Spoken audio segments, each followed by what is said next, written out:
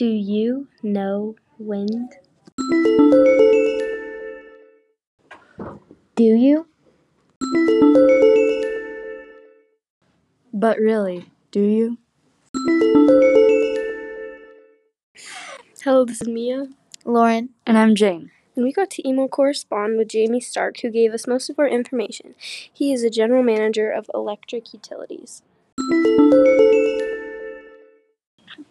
We have been using wind energy for thousands of years, but it has continued to change over time. It has really increased over the past 15 years. Did you know that we started using wind energy in 5000 BC? We're still using it today. We first started using wind energy for sails, boats, and later American colonists used windmills to grind grain and pump water for farming.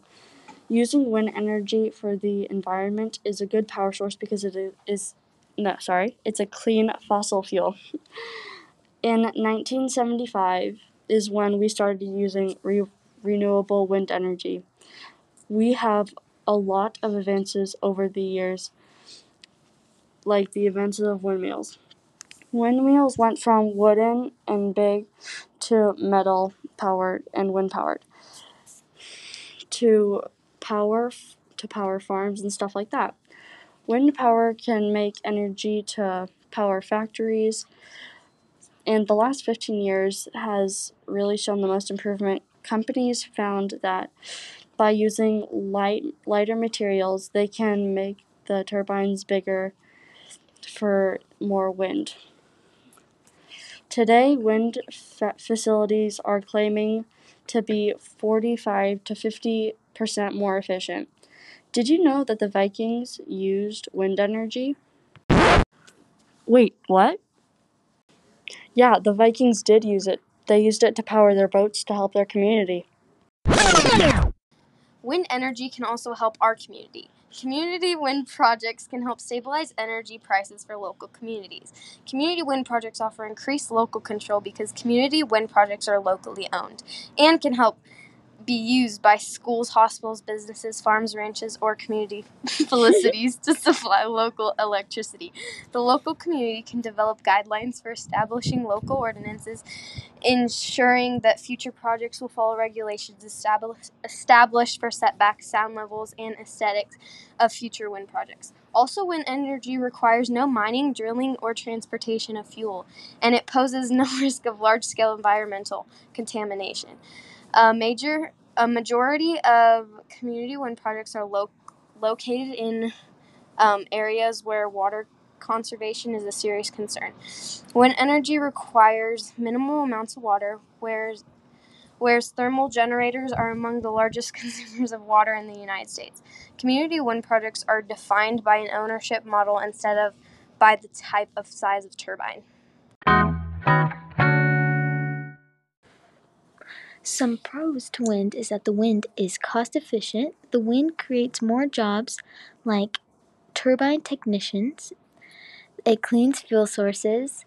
Wind energy doesn't pollute the air like power plants that rely on the combustion of fossil fuels such as coal or natural gases, causing human health problems and economic danger.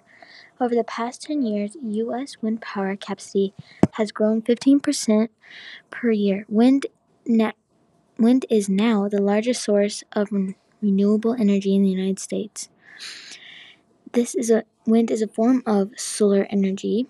Wind are caused by the heating of the atmosphere by the sun, the rotation of the earth, and the earth's surface regulates.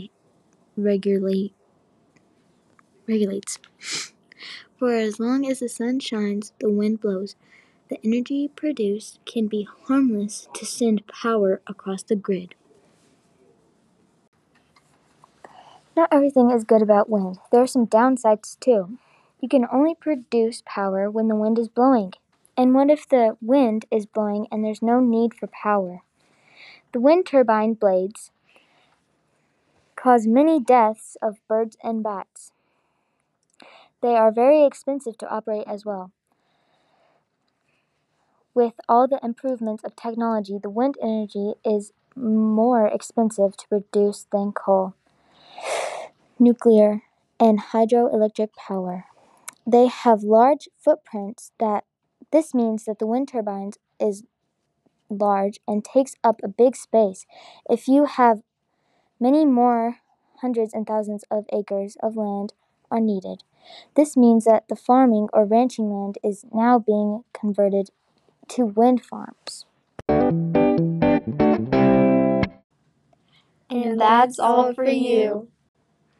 Thanks for listening to our podcast. And we would like to give shout outs to all of the sites we used for our podcast. Some of the sites are Advances and Challenges of Wind Energy, energy.gov, US Department of Energy, Into the Wind